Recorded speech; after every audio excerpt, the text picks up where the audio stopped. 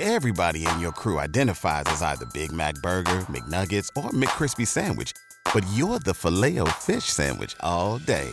That crispy fish, that savory tartar sauce, that melty cheese, that pillowy bun. Yeah, you get it. Every time. And if you love the Filet-O-Fish, right now you can catch two of the classics you love for just $6. Limited time only. Price and participation may vary. Cannot be combined with any other offer. Single item at regular price. Ba-da-ba-ba-ba. You're listening to the Archaeology Podcast Network. Hello out there in Archaeology Podcast land. This is Dr. Alan Garfinkel. I'm the president and founder of the California Rock Art Foundation. And what we do is we identify, evaluate, manage, and conserve rock art both in Alta California and in Baja California. We conduct field trips, we have trainings, exercise, we do research, and in every way possible, we try to preserve, protect, and coordinate treasures of Alta and Baja California rock art, of which there are many and diverse. We also work closely with Native Americans and partner with them to recognize and protect sacred sites. So for more info about the fabulous California Rock Art Foundation, you can go to carockart.org. Also, I'm open to give me a call, 805-312-2261. We would welcome sponsorship or underwriting, helping us to defray the costs of our podcasts, and also membership in California Rock Art Foundation. And of course, donations, since we are a 501c3 nonprofit scientific and educational corporation. God bless everyone out there in podcast land.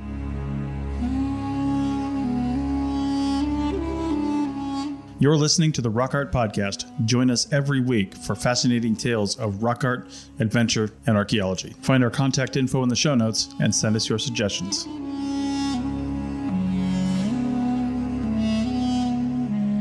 Hey gang, it's your host, Dr. Alan Garfinkel, up from the abyss. I hope you all have missed me. We're doing episode 113, and we're going to talk about Native Americans and their perspective, the indigenous perspective on archaeology and rock art, and how that could be interpreted a variety of ways, both from a Western industrial perspective and a Native perspective.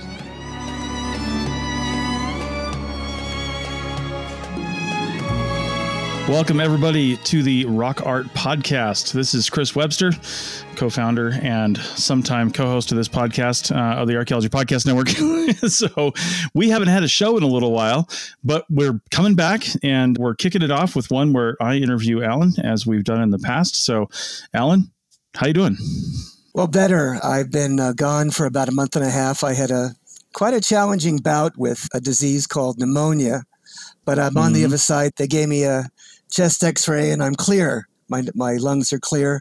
So praise God and thank you for the opportunity to reconnect with all of my listeners. Outstanding. Yeah. Well, it's good to have you back and glad to get the show back on its feet. So, hey, if you're new to this and this is like the first show you've heard, then go check out the back catalog because this is episode 113 and there are 112 other great episodes. So definitely go check those out. All right. So we mentioned it a little bit in the introduction, but what are we talking about today? Well, today I'd like to kick it off and have a discussion with you.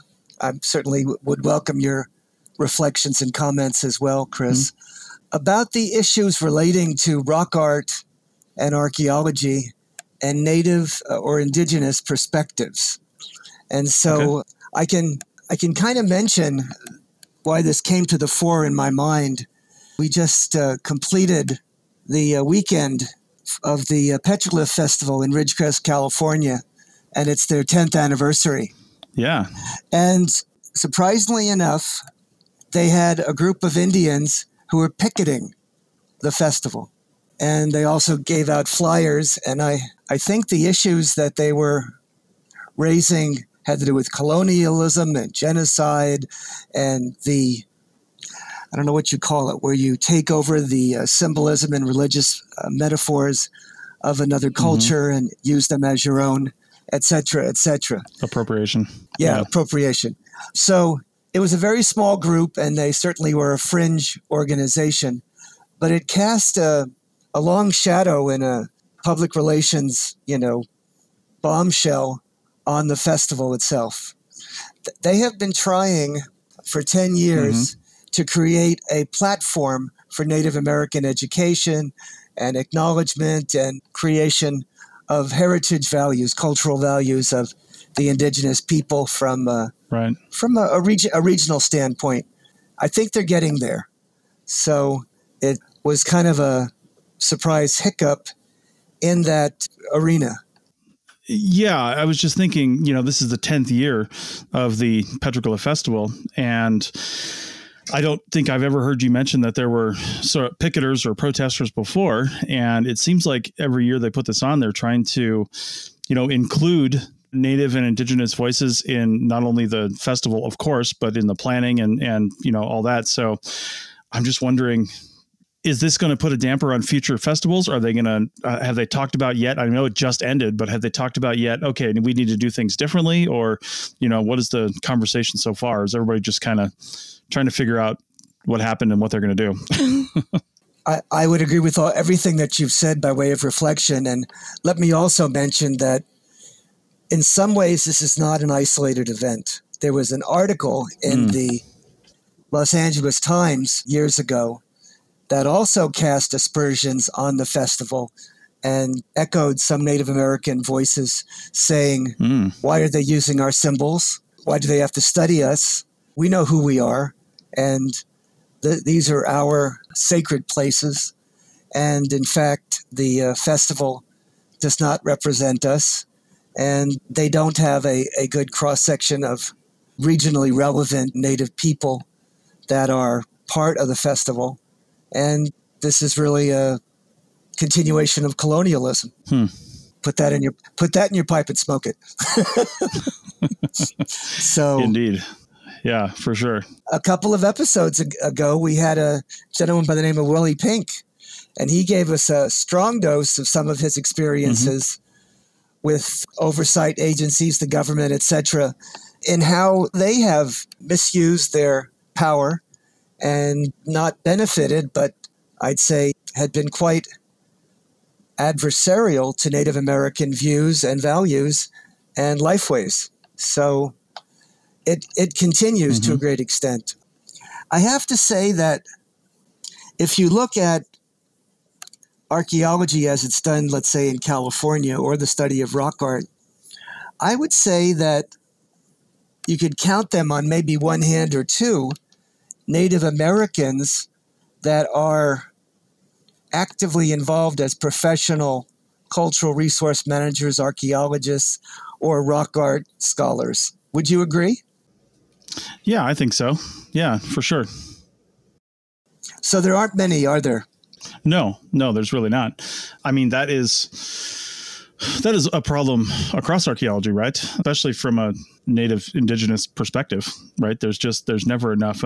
One idea that comes to mind is the Navajo Nation. I know they have their own cultural resources people, their own cultural resources archaeologists, and they send them to the usual schools and all that stuff, and then they come back and then they get all their training and work specifically on tribal land, which is really not something a lot of tribes can afford. I mean, this is something not a lot of states can afford, let alone tribes, but they keep it in house, so to speak, and I think that's a good model. Well, there's a handful in California of federally recognized Native American tribes, call them tribes, and they are often in overwhelmingly most cases casinoed. They have a casino, and if they have a casino and they're federally recognized, often they have a division, a particular group that is tribal heritage preservation, and they represent that tribe, and they have paid Native American monitors that come out and work with archaeologists who are typically non-Indian. And those natives are compensated at varying rates, but they do participate when there are excavations or circumstances where there could be impacts to significant archaeological sites. You've seen that, haven't you? Yeah, for sure. I've worked on lots of sites where Native American monitors were hired. And to be honest, they can be a pretty valuable resource as well. I'm thinking of one example, working up on a project in Clear Lake, California, up on the northern end of the state. And we had this Native American monitor that we requested this, but he actually told us in the first day we spent the morning just listening to him talk about some of the unique things that can be found in that area that his ancestors and current tribal members have done and used, and different artifacts we might find, and what they would look like, what materials they could be made out of, just to give us a good baseline for things that we were looking for, and that was really appreciated. That really sounds like a nice model for interaction. Now, I've had other interaction which didn't go extraordinarily well. One of the circumstances was that one of the native people, one of the monitors, I think was quite adversarial to the archaeologists and was critical of their procedures and wanted to identify things that he thought or she thought were artifacts that some of the professionals or the archaeologists who are non-Indians believed weren't. So we had that issue to deal with. One of the most expensive archaeological projects I was on was in a place called Kelso Valley, where I trained, I'd say about 50 Native Americans in how to do monitoring and what to look for and how to do that. And they learned a lot from that experience. But I have to say that they also were highly critical of the archaeologists and the ways in which they were conducting their affairs. They were antagonistic and adversarial as they thought that some of the sites that were discovered were sacred or valuable or significant and wanted them to be avoided, which the project proponents said could not occur. And they actually would create signs, indicating that they thought that the archaeologists were, destroying their culture and destroying their heritage. So some of the issues that haven't been properly dealt with, I think, from a standpoint of economics or from a standpoint of dealing with it in an appropriate posture, is when you've got projects that are costing millions and millions of dollars and they're going to be generating, sustainable energy for quite some time, often the native people would like to see some economic benefit from that project, and they normally don't see anything in the long term. Also, they may benefit briefly by being employed as monitors, but there is no longevity to that association. Also, their sites are then covered up or collected, and the artifacts housed in museums. And sometimes those museums are not located in their tribal territories. And so there's a lot of issues that come up.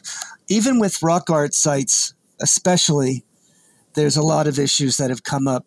For instance, in Eastern California, with one of the more significant rock art sites in Little Petroglyph Canyon in the Coso Range, Native people have said they would not like to have any public tours because the place is too sacred, and they'd like to see that whole canyon shut down. And so that's been an issue.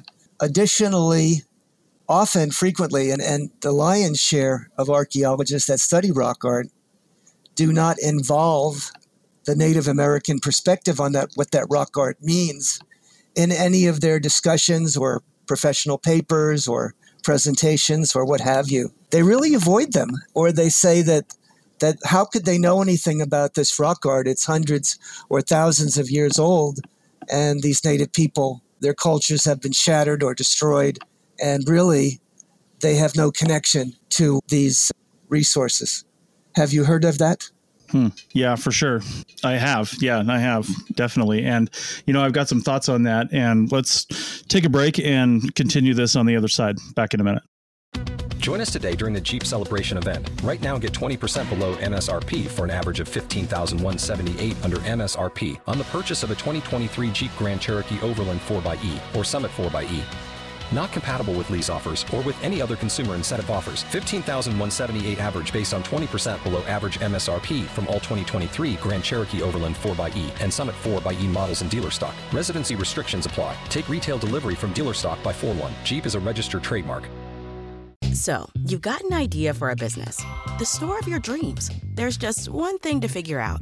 everything. That's why Shopify's all-in-one commerce platform makes it easy to sell online, in person, and everywhere else. Sell on social media, source products with an app to get that first sale feeling.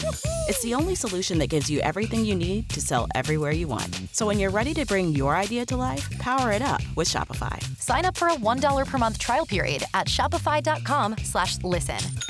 You've worked hard for what you have. Your money, your assets, your 401k, and home. Isn't it all worth protecting? Nearly 1 in 4 consumers have been a victim of identity theft. LifeLock Ultimate Plus helps protect your finances with up to $3 million in reimbursement. LifeLock alerts you to identity threats you might miss. And if your identity is stolen, your dedicated U.S.-based restoration specialist will work to fix it. Let LifeLock help protect what you've worked so hard for. Save 25% off your first year on LifeLock Ultimate Plus at LifeLock.com/aware. Terms apply. Welcome back to the Rock Art Podcast, episode 113. And we are talking about, well, to be honest, a tough topic, especially as, white archaeologists studying Native American culture. And one of the things I was thinking about was, it's such a unique circumstance that we have here in the United States. Well, I think it happens in Australia too, actually, with their indigenous populations, is you have a whole entire profession of people. They're not all white. I mean, there's black, white, there are Native American archaeologists, there's Latino, there's all kinds of archaeologists out there, right? But to be honest, most of them are white. It's just, I don't know why, but that's just one of those professions that happens to swing that direction. And I don't understand it. But the interesting thing is, I mean, most of us got into this field because, especially if you're studying prehistoric archaeology, is we want to know the origins of things. That was my start. I started studying paleoanthropology. I wanted to know the real origins of things. Where did humans start, right? Well, my career in my education never really went that direction, so I couldn't really go that direction. So, I started doing North American archaeology, and, you just want to know the origins. That's the questions I'm interested in. When did people get to this, to North America? When did people get to this little valley right here? When did that happen? How did it happen? Who was it? What were they doing? What were their lives like? It's just a fascination with the culture as a whole. And then on the other side, you've got the descendants of that culture going, yeah, but that's ours. And we don't want you to either know that or learn that. Right. But it comes from a place on this side of just wanting to understand. And then, of course, you throw in all the pipelines and the Walmarts and the oil fields and all that other stuff that is thrown into this whole thing that really sucks for them because they don't get to partake in that. But I'll tell you what, neither do we as archaeologists. We're still getting paid a pretty low wage, to be honest with you. But it's very few people that benefit from things like that. And I think as archaeologists, I try to look at it as, well, the more we can learn about past civilizations, that's the benefit that we can provide to other people that want to know this story, right? It's difficult because it's not really our story to tell, but then again, nobody else is telling it and we feel compelled to, which I don't know if we should or not. You know what I mean? It's tough. Well, I think that the way to go about this in the future is to incorporate the Native perspective. And we only do that by actually involving them and listening to them. And when we publish or when we produce books or articles or presentations or cinematic expositions, they would have a chance to share their own perspective on archaeology, on rock art, and on their sacred ceremonial religious iconography. As you mentioned in Australia, sometimes the creation of rock art paintings is still going on. And there are individuals that know the stories that they're telling and know the reasons that they're created and can deconstruct and provide meaning for those images. That doesn't happen as often in North America or other places around the world, but occasionally it does. And so I've certainly had an experience where I partnered with a Native American and we co-wrote or co-published, co-authored a book on Kauai'su handbook where these Southern Paiute natives were acknowledged and recognized. And it told the story of their land and their culture and paid homage to their places and their creations. And so at least that goes a step in the right direction. Yet others would say, well, you were the senior author on this book. You made money on the book. Where did the money go when the sale of these books should generate income for the Kauai-Sioux Nation? And I've heard that from Kauai-Sioux, members of that indigenous tribe. So, and that's valid, certainly valid. Right. And additionally, is it a fact or is it something that we can live with to say that these rock pictures, these images on stone, are the heritage exclusively of the native people and their descendants, and the non-Indians, the non-native people, have no right to study, explore, preserve, conserve, visit, etc., or access any of these resources? I don't think that bodes well for us as a profession, and I don't think that is really a valid view. I think this heritage, these cultural resources, are a legacy, a body of resources that I think we should be able to enjoy collectively. Do you agree? Mm-hmm. Yeah, I mean, I agree. But again, that's our perspective, right? And right. And not everybody shares that. Yeah. And that's what makes it really tough. That's what makes it really tough because, there's the other thing is, especially when it comes to things like rock art, I mean, we've talked about on this program before, it is extremely difficult to date rock art, right? And dating things obviously is what helps us give attribution to a time period first off, but then also if we have other evidence, the people that did it, because we can say, well, they were there at this time, ... Right. They made the rock art. Right. And that's the idea, but it's very hard to do that. And a lot of rock art sites are, probably largely undated or just loosely dated based on things around them or based on the imagery itself or something like that. And so we live in a world of proof. We live in a world where everything requires evidence. Everything requires proof, from legal issues to medicine, to other sciences, and archaeology is no different, so for us to do that, but that's where we kind of get into trouble too, right? Because the one thing in this world that doesn't require proof is religion, right? If people say I'm religious and that's what I believe, well, we just kind of back away and say, yep, okay, that's actually true. And then it's just so cloudy when we mix the Native American cultural heritage, which is religion to them, right? Is definitely religion. Right. We mix that with archaeology and science and wanting to know more, and they clash, right? Whereas studying Christianity or studying Judaism or something like that, we can do that, and there doesn't seem to be a cultural issue with that, right? So it's all very confusing. Right. And what we're dealing with is a clash in theology. The Western industrial perspective demands proof.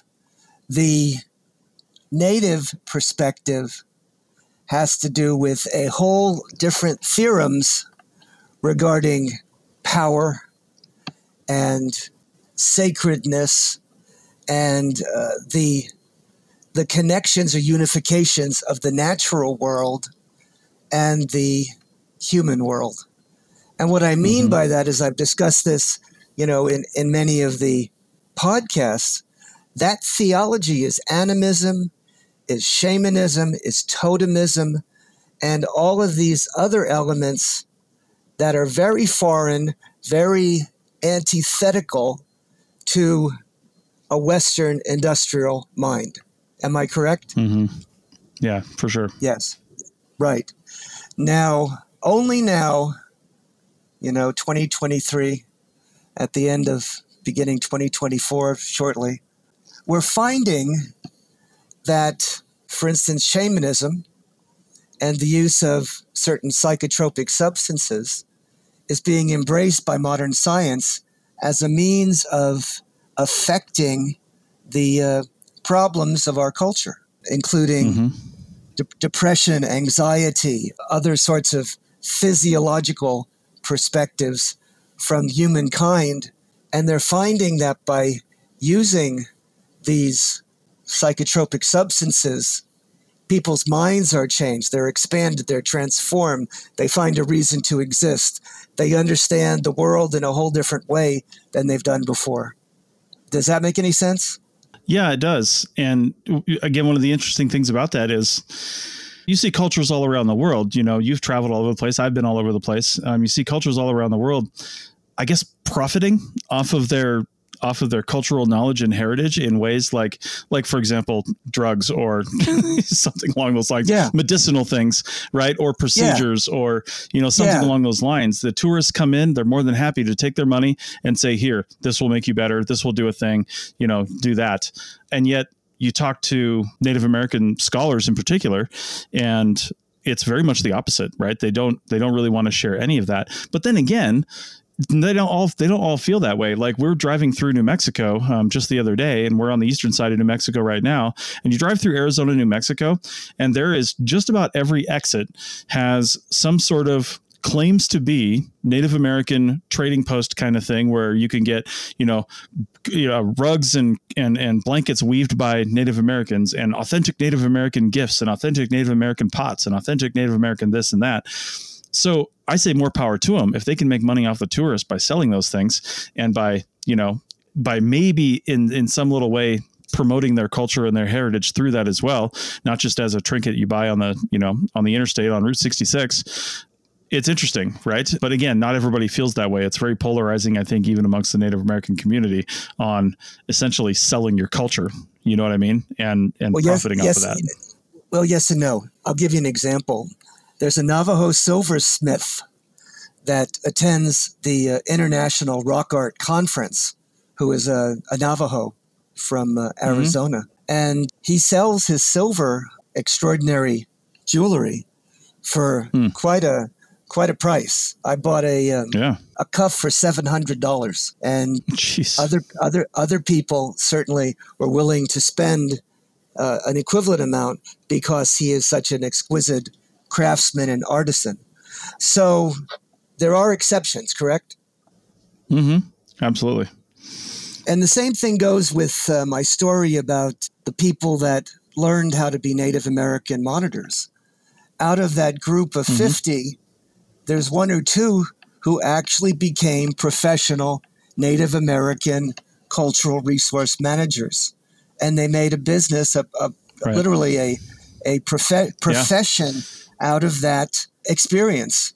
So it doesn't always go south, but only rarely and only exceptionally do we find that. Have you had any experience like that? Yeah. Definitely worked with professionals in the past, but then again, that word professional is kind of loaded too, right? Like somebody gets, some of these tribes, they really give a lot of training, a lot of cultural resource training in-house to their monitors. And these people may have no more than a high school degree, right? But their cultural knowledge, correct, because of what they're given by the tribe, is way more than I'll ever have, right? Way more than any, quote, professional archaeologist will probably ever have either. So again, for us to, it's all perspective, right? Which is what we're talking about. For us to go say, well, they're professional, they need to go to college and they need to have a degree of some sort, right? And that's not necessarily true in their culture. So I have an interesting perspective on that. Native Americans have hired me to teach them their culture. Mm-hmm.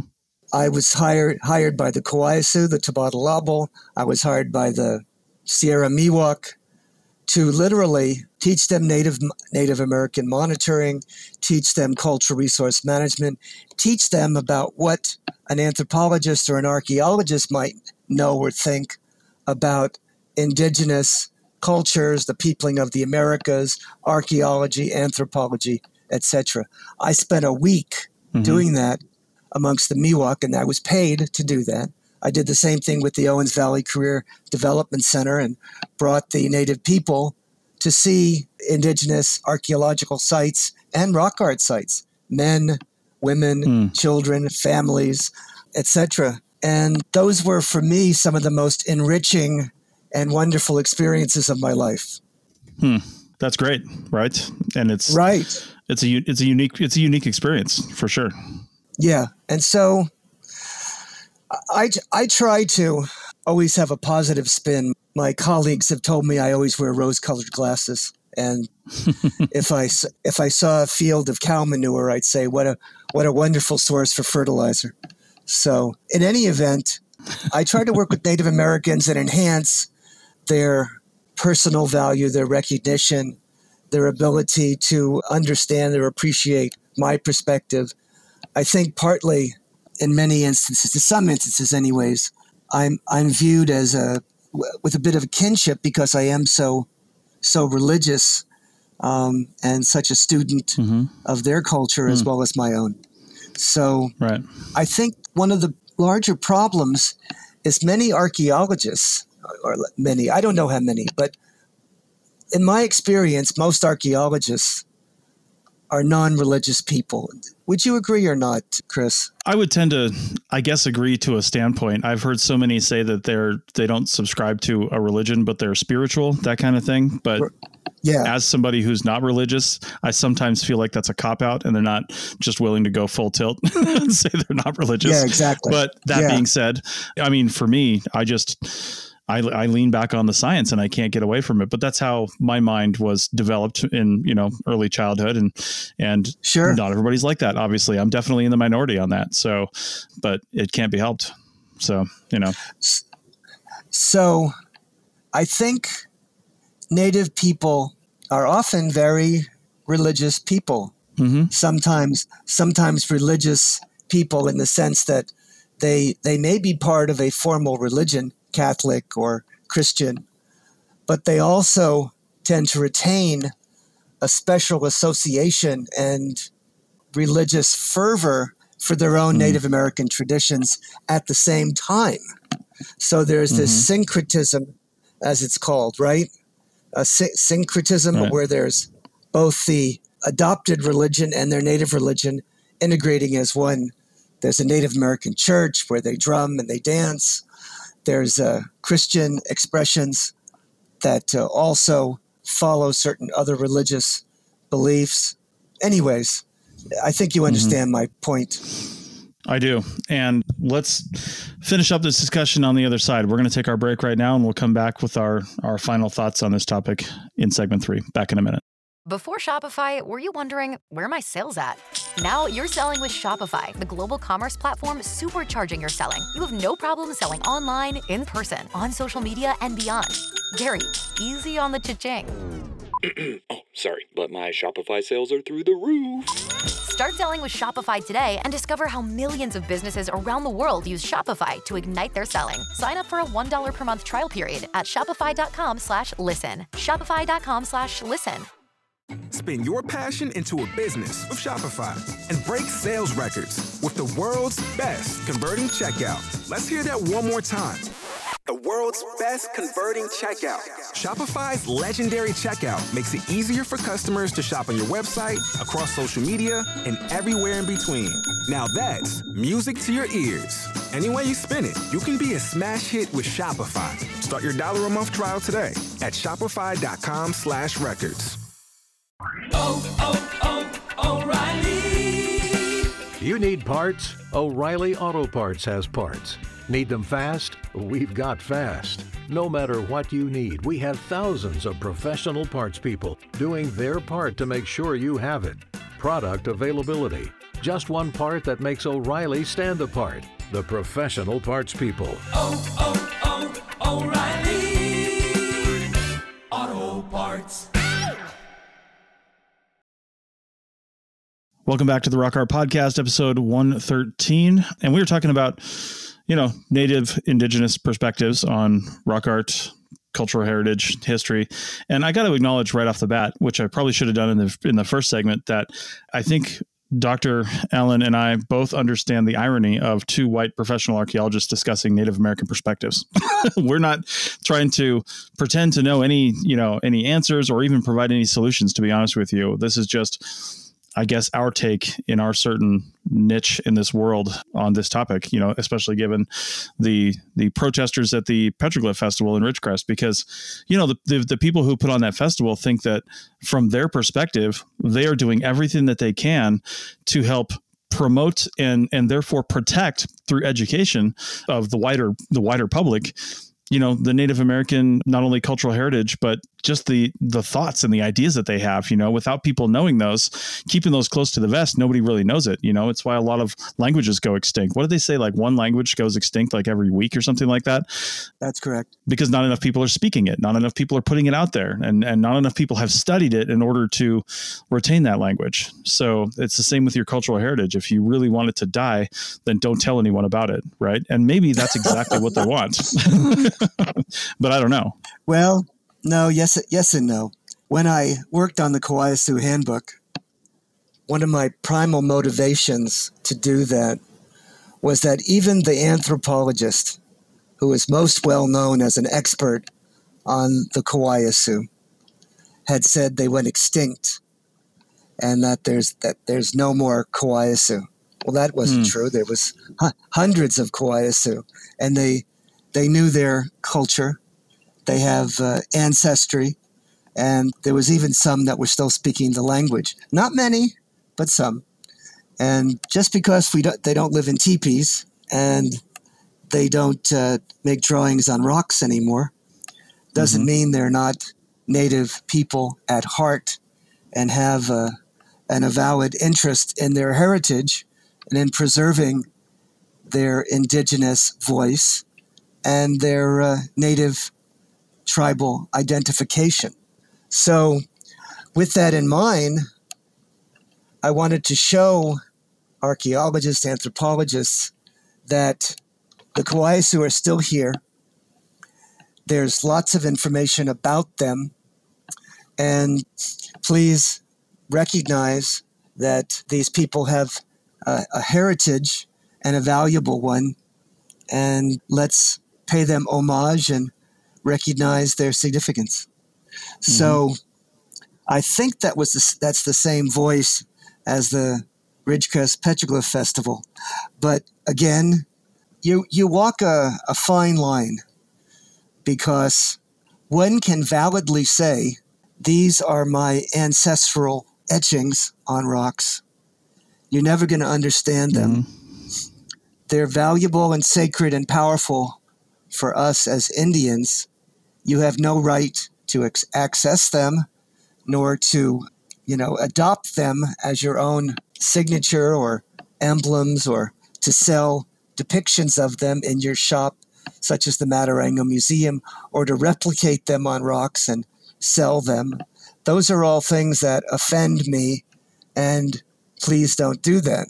So if that's the case, then an institution like the Matarango Museum that is based on those principles of taking those images and emblazoning them on rocks, on glassware, on plates, on, tank tops and other sorts of pieces of, clothing, can be seen as you said it, appropriation, right? Yeah. Yeah. And then one would say that isn't this just a continuation of colonialism and the Western idea of entrepreneur and business and commercialism, and taking the sacred images and using them as a means of generating income for themselves? Yeah. And even if I see the perspective too, because even if the Petroglyph Festival, as say an organization or an entity, really doesn't make a whole lot of money off the festival, I would be really surprised if they did, maybe to cover costs or something like that. But the city of Ridgecrest certainly gets a benefit from 50,000 people showing up for the weekend to spend money there and do different things, right? Sure. So that's an economic benefit to the city. Yeah. Big time. And they've emblazoned the city with the signature, we are the city of the petroglyphs. That's right. And they have images all over Ridgecrest, on the trash cans, on the signs, every place there's petroglyphs. Yeah, it's crazy, right? And that's the thing that I wanted to talk about too, though, because it's really hard for, I feel like, modern peoples, so to speak, which is everybody who lives right now, to keep things small, right? We always want to start something and say, you know what, I want to grow this so everybody comes and it's massive and people love it. Well, it sounds like they're victims of their own success a little bit, right? Because the bigger this gets, the more people that come in, the more commercialized it's inevitably going to feel. Even if this was an entirely Native American run festival with every single person being a Native American and enjoying everything, somebody is still going to have an issue with it because of the amount of success it's had, because of how big it is, because of all the people coming in, and then all the other, the ancillary appropriation that's happening, because even if they said, don't do this, the city would probably still put petroglyphs on the trash cans. You know what I mean? So, of course. Yeah. And I don't know how to fix that, right? I don't know how to fix that. It's a conundrum. It's an inescapable problem that I think will only be assuaged if we come together in some fashion and bring the Native voice into commission. And that's not so easy to do, is it? It's not, but we try to do what we can. And if anybody is listening to this podcast that knows any Native American scholars, I mean, they don't have to be they have to just self-identify as a scholar. Let's just say that way. If they're knowledgeable on a topic, we would love to have them on the show, right? Especially talking about rock art and things of that nature on this show, but also on any other show on the Archaeology Podcast Network. In fact, there's a whole podcast dedicated to Indigenous voices, basically. It's called Heritage Voices and hosted by Jessica Quinto. She's been doing this for about 5 or 6 years now, 7 years, something like that. And it's a great podcast. So we try to, I guess, enhance those kinds of things. But again, it's really difficult because people just sometimes don't want to come onto a podcast, no matter how much you ask them. So, but the platform is here. So I guess that's the best we can do, so to speak. Anyway. Well, I think that puts a bow on it. And I promise we'll have more uplifting and educational topics in the future. So see you in the flip-flop, gang.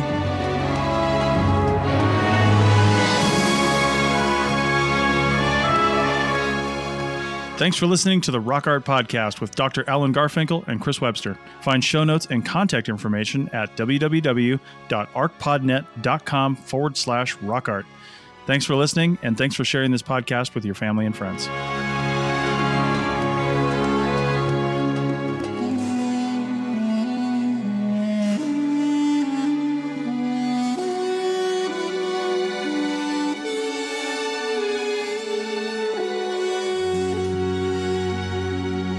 This episode was produced by Chris Webster from his RV traveling the United States, Tristan Boyle in Scotland, DigTech LLC, Culturo Media, and the Archaeology Podcast Network, and was edited by Rachel Roden. This has been a presentation of the Archaeology Podcast Network. Visit us on the web for show notes and other podcasts at www.arcpodnet.com. Contact us at chris@archaeologypodcastnetwork.com.